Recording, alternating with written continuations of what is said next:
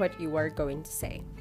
Even though the introductory talk is short, hardly ever exceeding 1 minute, it demands careful preparation. First, you must gather your facts. These will center around 3 items: the subject of the speaker's talk, his qualifications to speak on that subject, and his name. Often, a 4th item will become apparent: why the subject chosen by the speaker is of special interest to the audience.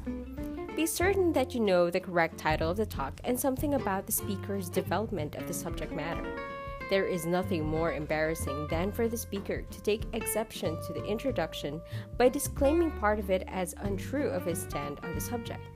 This can be obviated by making sure you know what the speaker's subject is and refraining from trying to predict what he will say.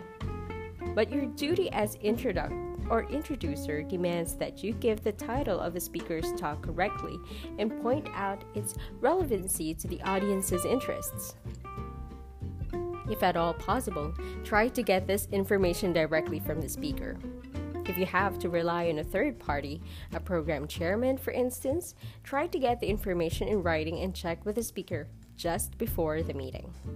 But perhaps most of your preparation will involve getting the facts on the speaker's qualifications. In some cases, you will be able to get an accurate listing from Who's Who or a comparable work if your speaker is nationally or regionally well known.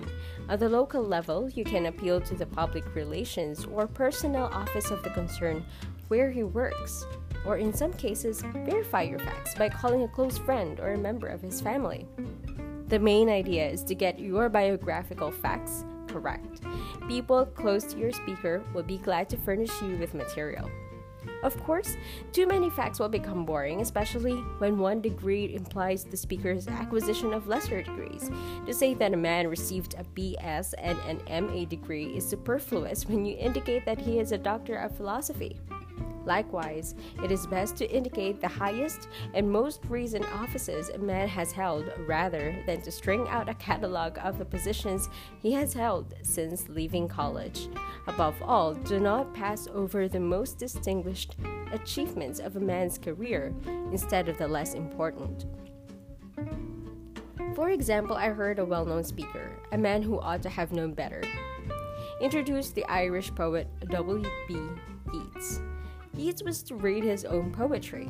3 years prior to that, he had been awarded the Nobel Prize in Literature, the highest distinction that can be bestowed upon a man of letters. I am confident that not 10% of the particular audience knew of the award or its significance. Both ought, by all means, to have been mentioned. They ought to have been announced even if nothing else were said. But what did the chairman do? He utterly ignored these facts and wandered off into talking about mythology and Greek poetry. Above all, be certain of the speaker's name and begin at once to familiarize yourself with its pronunciation. John Mason Brown says that he has been introduced as John Brown Mason and even John Smith Mason. In his delightful essay, We Have With Us Tonight, Stephen Leacock, the distinguished Canadian humorist, tells one of his introductions he received in which the introducer said, "There are many of us who have awaited Mr. Learoyd's coming with the most pleasant anticipations. We seem from his books to know him already as an old friend. In fact, I do not think I exaggerate when I tell Mr. Learoyd that his name in our city has long been a household word. I have very, very great pleasure in introducing to you Mr. Learoyd." The main purpose of your research is to be specific, for only by being specific will the introduction achieve its purpose, to heighten the audience's attention and make it receptive to the speaker's talk.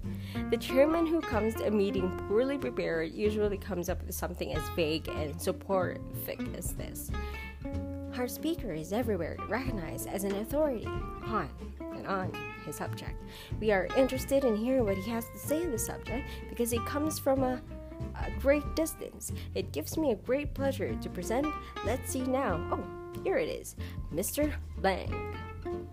By taking a little time to prepare, we can avoid the sad impression such an introduction makes upon both the speaker and the audience.